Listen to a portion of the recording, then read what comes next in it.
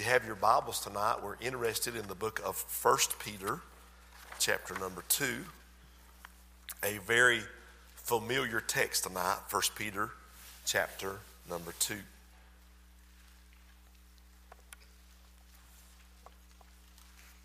I'll ask you if you would stand to your feet as we reverence the reading of God's Word. 1 Peter chapter 2, I want to begin reading in verse number 9. But ye are a chosen generation, a royal priesthood, and holy nation, a peculiar people, that you should show forth the praises of him who hath called you out of darkness into his marvelous light, which in time past were not a people, but are now the people of God, which had not obtained mercy, but now have obtained mercy. Dearly beloved, I beseech you as strangers and pilgrims, abstain from fleshly lusts which war against the soul, having your conversation honest among the Gentiles, that whereas they speak against you as evildoers, they may by your good works, which they shall behold, glorify God in the day of visitation. That is 1 Peter chapter 2, verses 9 through 12, if correctly read. I want to preach on this tonight, God being our helper. Mercy to the pilgrims. Mercy to the pilgrims. Father, I thank you tonight for the privilege you've given us of gathering in your house. I thank you, Father, for the privilege of being your child. You saved us, and I praise you and I honor you. You've done more for me than I could ever spend eternity thanking you for. And Lord, I glorify your most holy name. Father, I thank you for the good songs of Zion that our hearts have just heard. And Lord, I thank you for Brother Ofricio, his family that you've given him, and the ministry, God, that you've placed in his hands. Lord, I pray, God, that his hands are surrounded by your hands, and you would do a great work in his life for the cause of Christ. Father, thank you for allowing us now tonight, Lord, to look in this portion of thy word. We give you thanks for all things. We ask now you touch us, help us, lead us, guide us, and minister through us, we pray, in Jesus' name. And all God's people say, amen. Amen. Appreciate you being here. Thank you for standing. You may be seated. In September of 1620, 102 travelers, they called them religious separatists, they boarded a little ship called the Mayflower. 66 days later, they landed in Plymouth, Massachusetts. That voyage from Southampton, England to Plymouth, Massachusetts, is what we know today, was not without peril.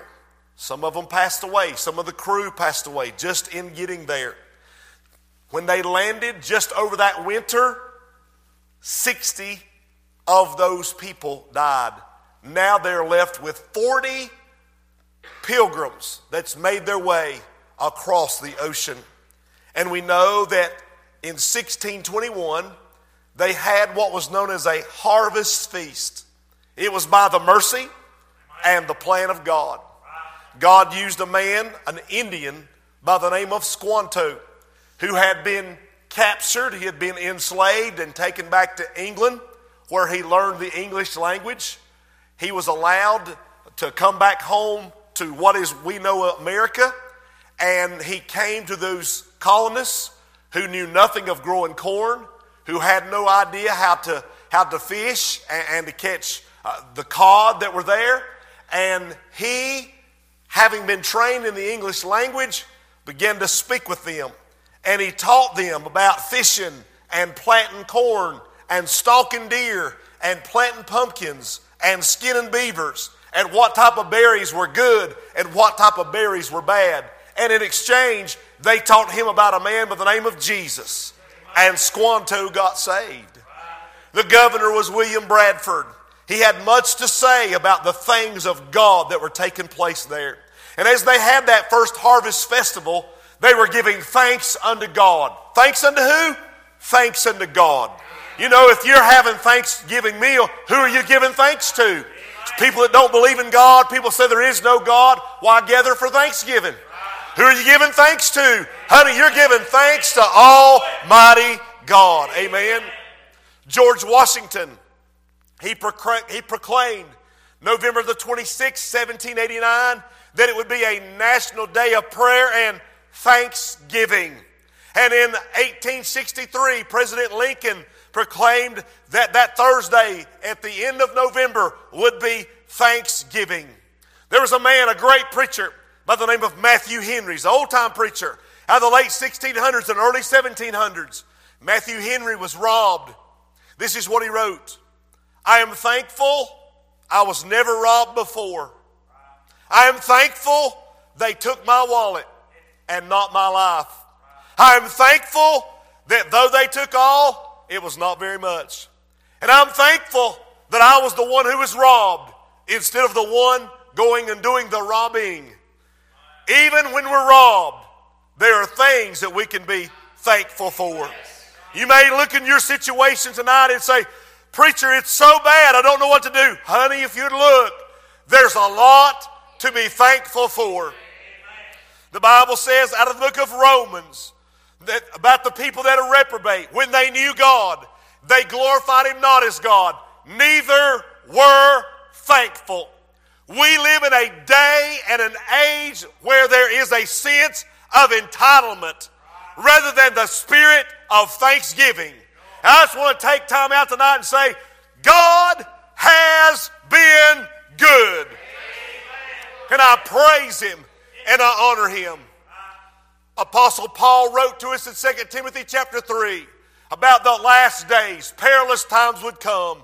And he said that men would be lovers of their own selves, covetous, boasters, proud, blasphemers, disobedient to parents, unthankful. Jesus cleansed 10 lepers. Only one came back to be thankful. Hey, God's people are called pilgrims. Pilgrims because this world is not our home. We're simply passing through on our way to another land, on our way to home, amen, where I'm a citizen of that country, amen. Now, Peter is writing to pilgrims and to strangers, and certainly not that's who you and I are. And our country was founded when a bunch of pilgrims made their way to the United States, what we know today as the United States. And Peter is making a passionate plea. He says, I beseech you. Oh, verse 11. I beseech you as strangers and pilgrims. He's begging. He's imploring. Hey, church tonight, we're pilgrims. Church tonight, we're strangers. We're on our way out of this land. Now, I just want to say this tonight. We look, number one, three things. Number one, he's reminding us in verse 9 of our identity. Think about it. Who are we? Now listen, there's something different about you. I knew it when you walked in. You're separate. The Lord saved you. You're different than this world. Praise God for that.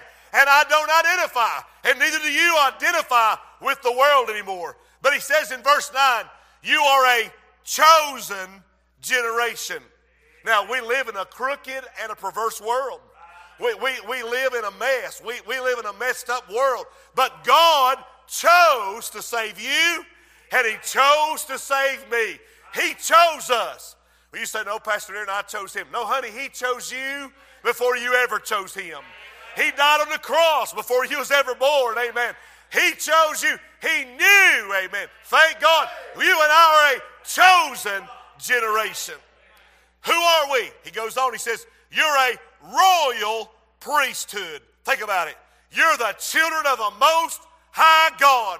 You run around here with your head down and you have an inferiority complex when you get around Dr. Doolittle and Reverend Sounding Brass and Dr. Tinkling Cymbal. You have this inferiority complex. Honey, let me tell you, you're a royal priesthood. You're a chosen generation. God has blessed us as to be the children of the Most High God. Why allow the world to put pressure on you to conform to it when you, according to the Word of God, outrank it, amen.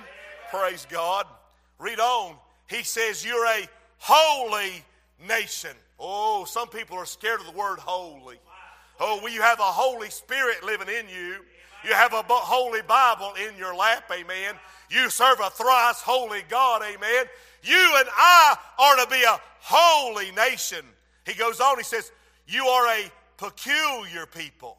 Hey, the world should know that you and I are different. We're not like the world, amen. Amen. We are of the world, but we're not of the world, amen. One of these days, we're leaving this old world. Goodbye, world. Goodbye. Hey, we're his people.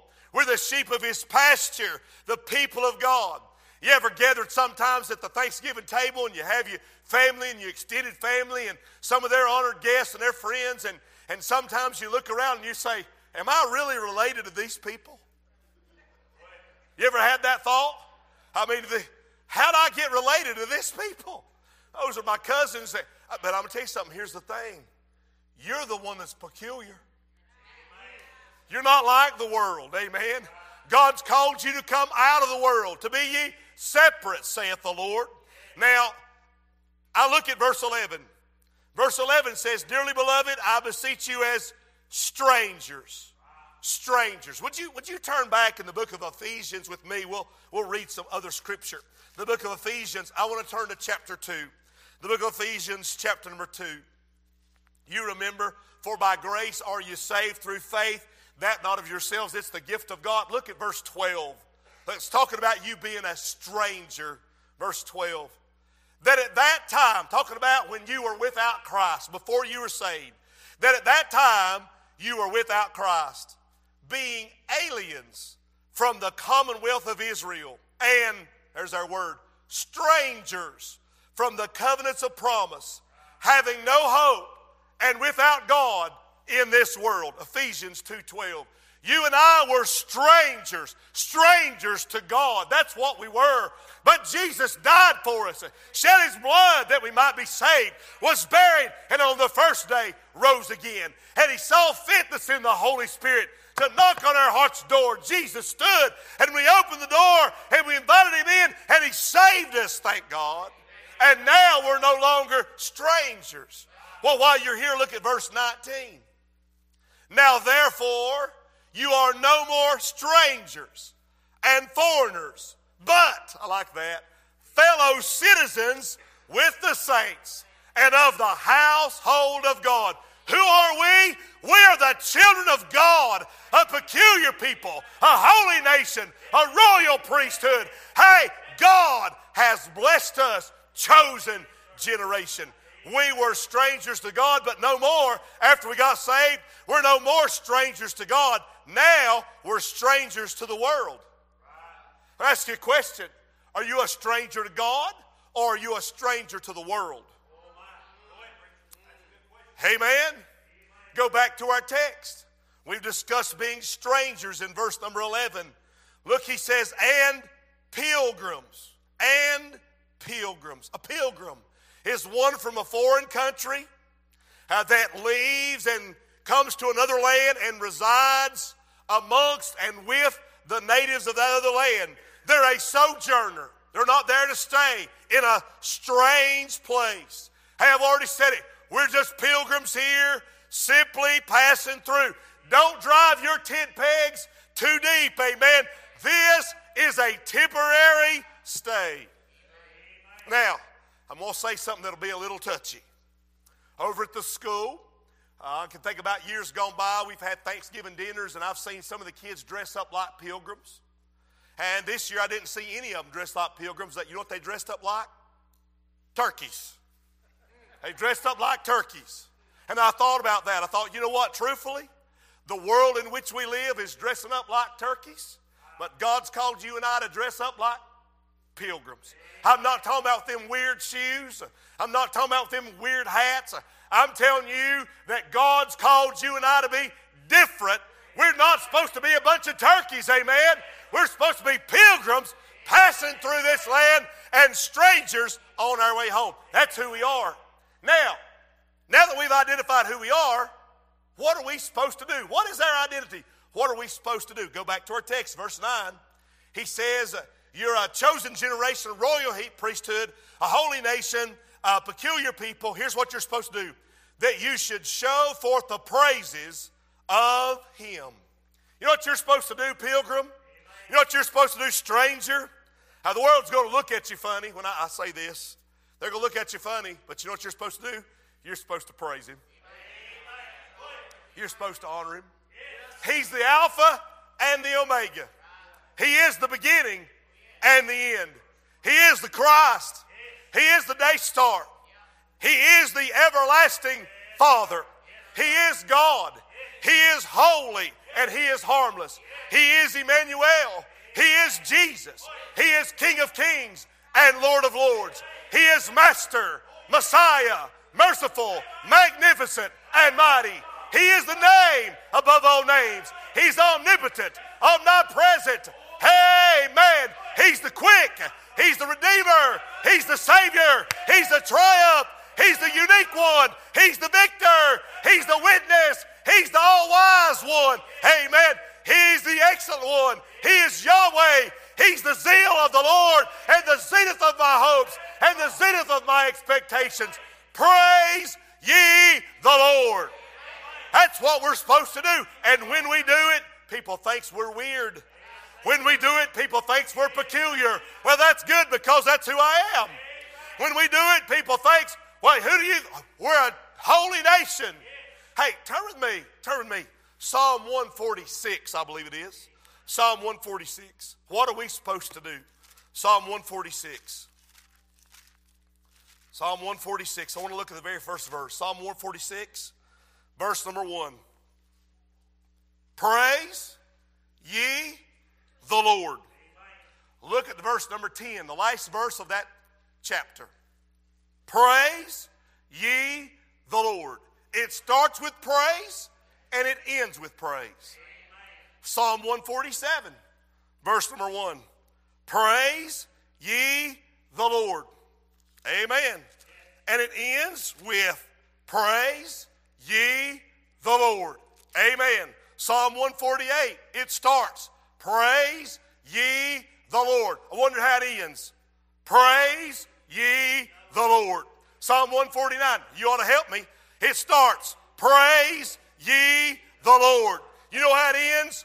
Praise ye the Lord. I'm not done yet. Psalm 150, it starts, praise ye the Lord. You know how it ends? Praise ye the Lord. 5 straight Psalms, 5 the number of grace. God has called you and I to praise His holy name. Well, Preacher Darren, I'm trying to figure out the will of God for my life. I just don't know what He wants me to do. I have an idea. I think He wants you to praise Him. I think He wants you to give Him thanks. Amen. I think He wants you to worship Him. Amen. Hey, I think that'd be the will of God. Amen. Well, where we are. Let's see where we were. Back to our 1 Peter chapter 2. Where were we?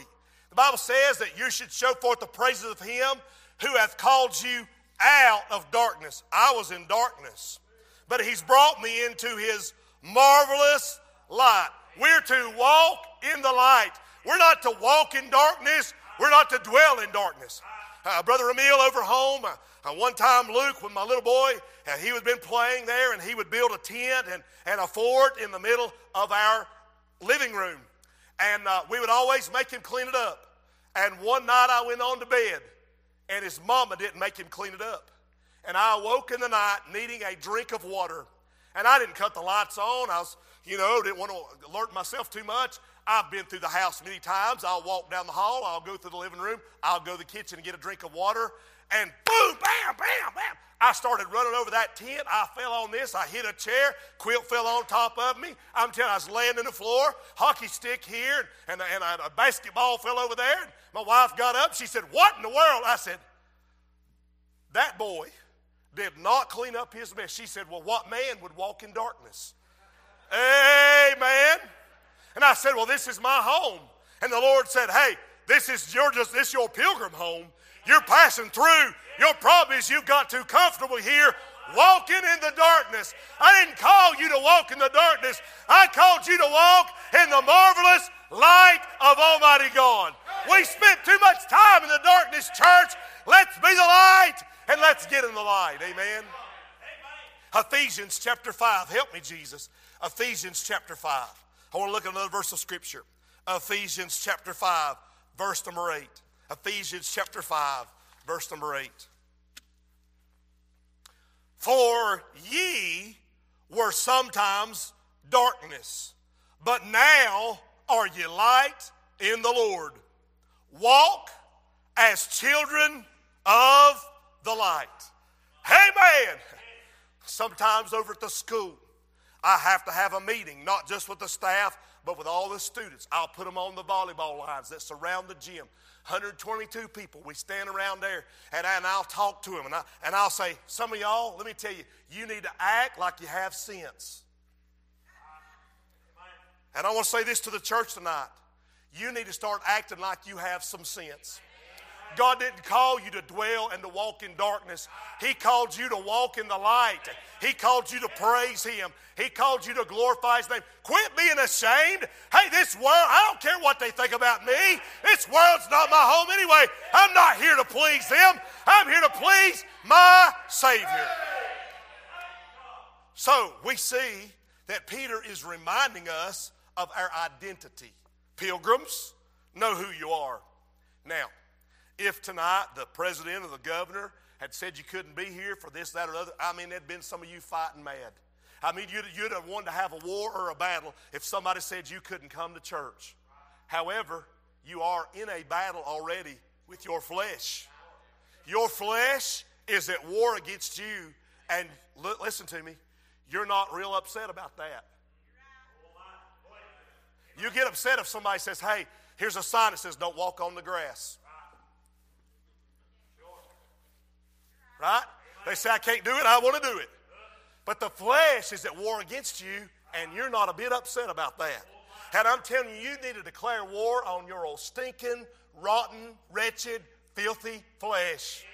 Pilgrim, you're under attack tonight by your flesh.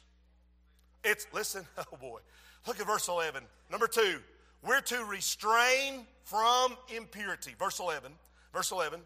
Dearly beloved, I beseech you, that means I implore you, I beg you, as strangers and pilgrims, abstain from fleshly lusts which war against the soul. Here we go. 3 things. You need to have some temperance. That means self-control. You need to temper your appetite. Oh, you're preaching that before I eat turkey or mashed potatoes tomorrow. No. I'm talking about your old lust of the flesh. I'm telling you, you need to have some temperance. We live in a self-indulging society. And Peter admonished them to abstain. What does that mean? It means to hold oneself back. The word temperance is a fruit of the Spirit. 1 Thessalonians 5:22, abstain from all appearance of evil. Verse 11, it says, abstain from fleshly lust. That's temperance. Which war against the soul. That's a temptation. Sometimes, Brother Rim, I feel like I'm warring all week long. Let me say that again. Sometimes I feel like I am at war all week long. Who you warring with, Preacher Darren? Who you upset with? Who's giving you trouble? Oh, I'm going to name them. My flesh. I have trouble with it very often. Amen. Oh, yes. Hey, turn back to the book of James chapter 4. James chapter 4, verse number 1. Some of you, you've come in tonight, there's been a war. You've been fighting the flesh. You've been fighting resistance. Listen, James chapter 4, verse 1. From whence come wars and fightings among you? Come they not hence even of your own lusts that war in your members? Oh my, there's a war in your flesh, a war in your members, amen. Turn with me to the book of Romans chapter 7. Romans chapter 7. I know it's Thanksgiving Eve, but I'm just trying to help you tonight, trying to encourage you. In the book of Romans chapter number 7. Book of Romans chapter number 7. Can I read verse 18? Let's just watch right here. This is Apostle Paul. How many of y'all believe Apostle Paul was a man of God? Amen. Led of the Holy Spirit. Amen. For I know that in me, parentheses, that is in my flesh, close parentheses, dwelleth no good thing. For to will is present with me, but how to perform that which is good I find not. For the good that I would, I do not, but the evil which I would not, that I do. Now if I do that, I would not. It is no more I that do it, but sin that dwelleth in me. Look at verse 23. I see another law in my members, warring, there's our word, warring against the law of my mind, and bringing me into captivity to the law of sin, which is in my members. O wretched man that I am, who shall deliver me from the body of this death? I thank God through Jesus Christ our Lord. So then with the mind I myself serve the law of God, but with the flesh with the flesh the law of sin. Oh my, I'm talking about temptation. We've been warring against our eyes. What you been looking at? Warring against our hands, warring against our mouths, warring against our minds, warring against our hearts, lusting after things, wanting to gossip and rumor and tear things down. Amen. Pilgrim, passing through, I'm trying to encourage you. Go back with me now to our text, verse number 12 now. Verse 12 says, having your conversation honest among the Gentiles. Your conversation, that means your manner of life, your conduct. Hear me, honest amongst the Gentiles. Whereas they speak against you as evildoers, that they may by your good works, which they shall behold, glorify God in the day of visitation. He's talking about your testimony. I want to say something to you. Are you saved? I want to give you an illustration. You take a horse that's wild. It's a feral horse, never been broken. He's braying, kicking high. But when the master goes to him and begins to break him, and when he puts the saddle, and when he puts the bridle on the horse now having been broken, serving the master, the horse has been forever changed. Did you know that there have been horses that maybe they got through a fence and they ran off, and you know where they went? They went back to their old wild buddies. They went back to the old wild horses and stallions they used to run with. And guess what? Those old wild stallions will reject them. They don't want anything to do with them. You know why? Because they're a broken horse. They're the master's horse, and they're unbroken horses. And the world knows. And it doesn't want anything to do with you. Hear me? The world doesn't want you back. The devil may, but the world doesn't want you back. The prodigal son, he was a son.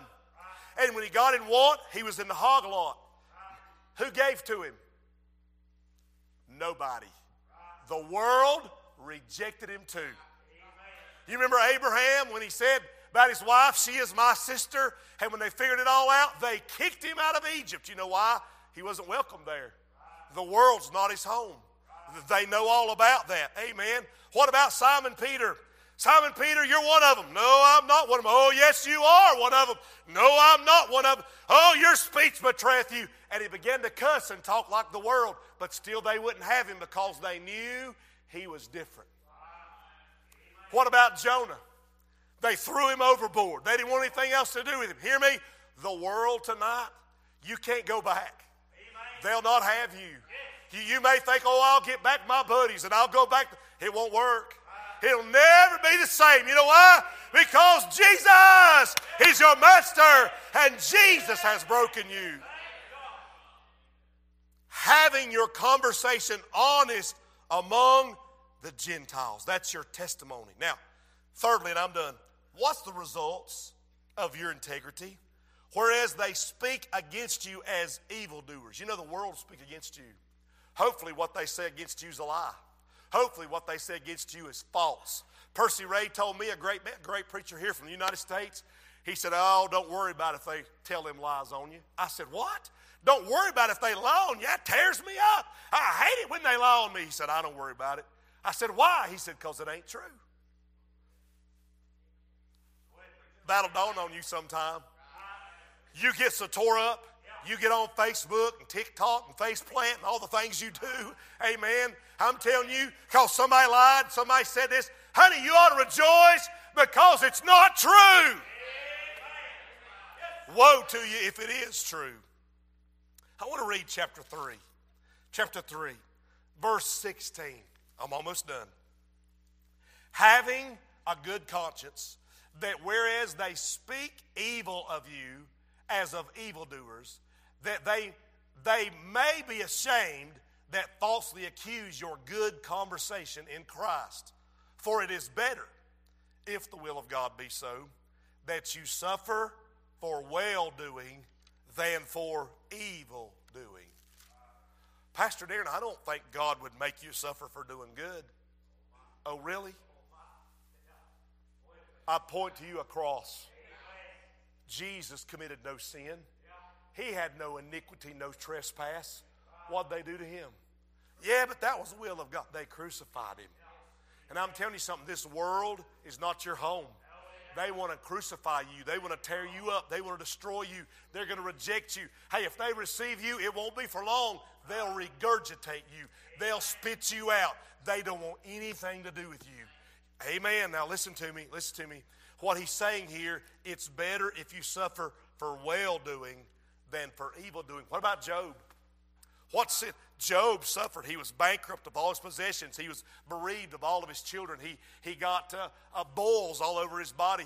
His bride said, cuss God and die. His buddies were miserable comforters. Think about it. Hey, man, you can suffer for doing well.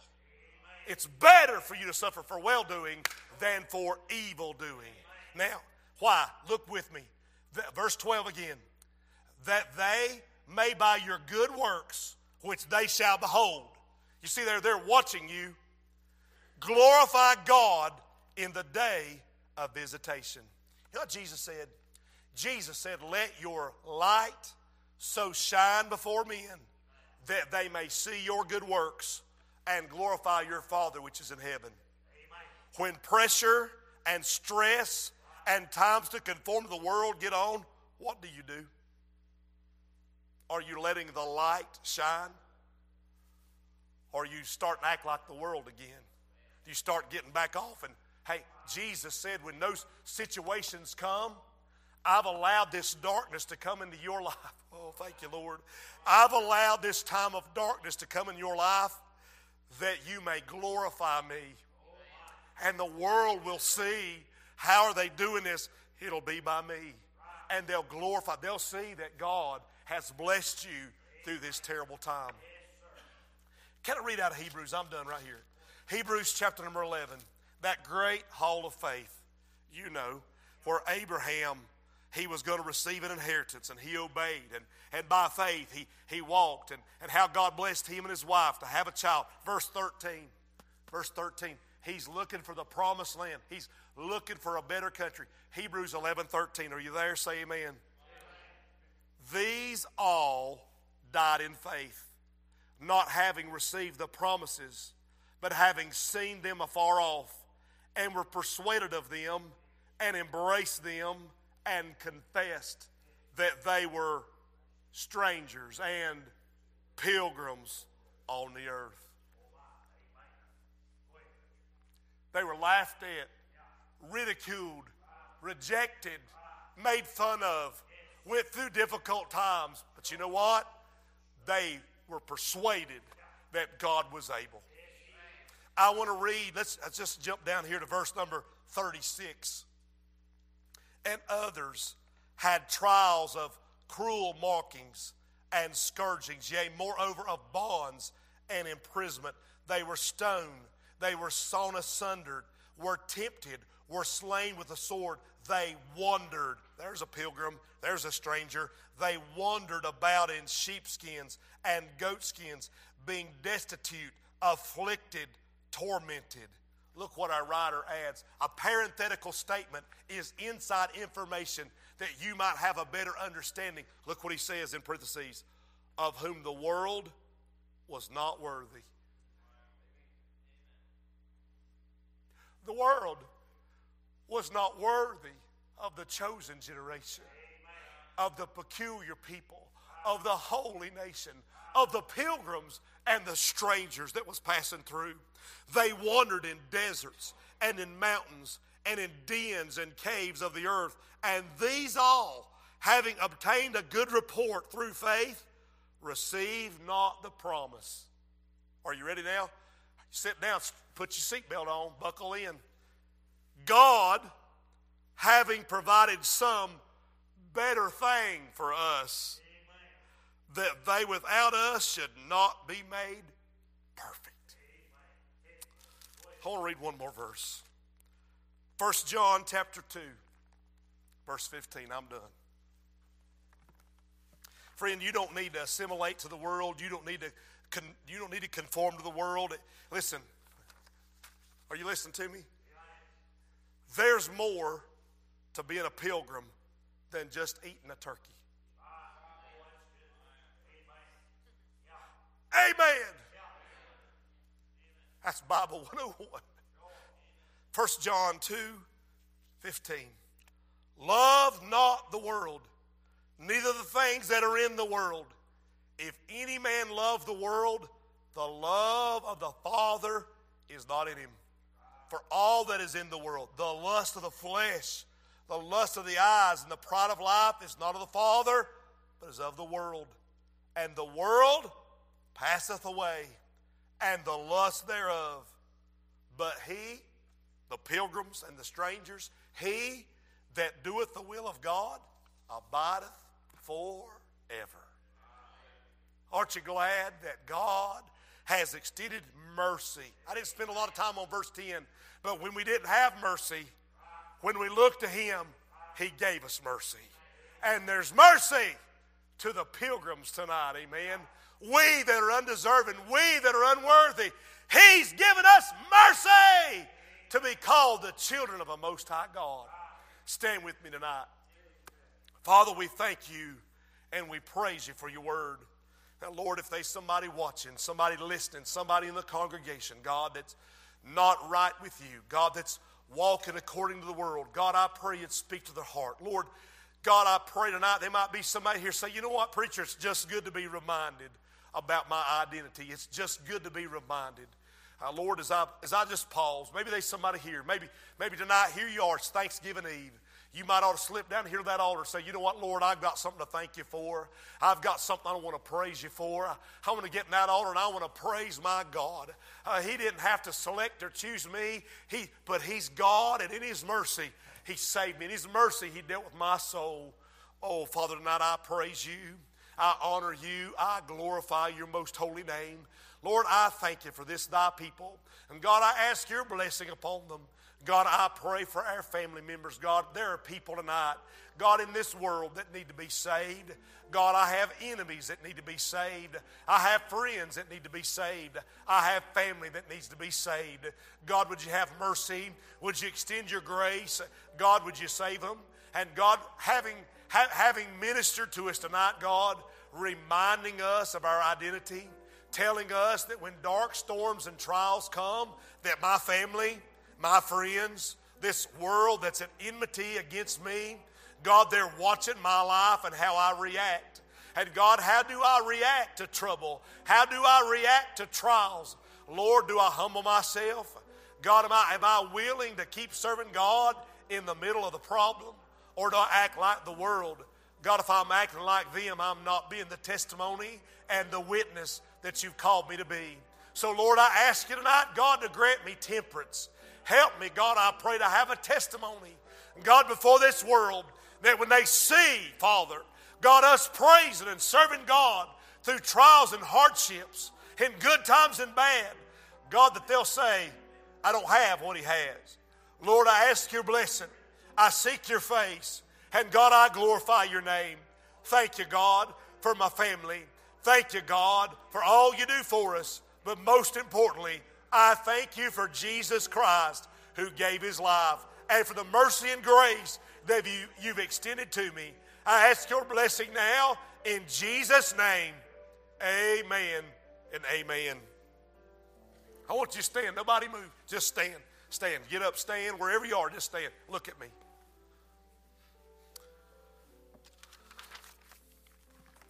Years ago, my daddy got very, very sick. And he had 3 surgeries. And we were sure he was going to die. He was in a flat coma. And I begged God. I said, God, if you'll heal my daddy, I'll do whatever you want me to. God had already dealt with me for almost a year about preaching. And God said, I'm going to heal him. You preach. I said, Lord, if you'll heal him, I'll tell everybody from the pulpit. And while I was praying, before I ever said amen, his hand came out from underneath the sheet. And he started waving just like this. And he said, praise God. Before I could ever say amen. It might not do anything for you, but I'm telling you tonight, because of my vow that I made to him, to God many years ago, I'm telling you tonight. I can remember when he was weeping and crying before those surgeries and before the Lord healed him that night. And I said, Dad, you're in pain. I'll go get you medicine. And he caught my coattail and he said, no, you don't understand.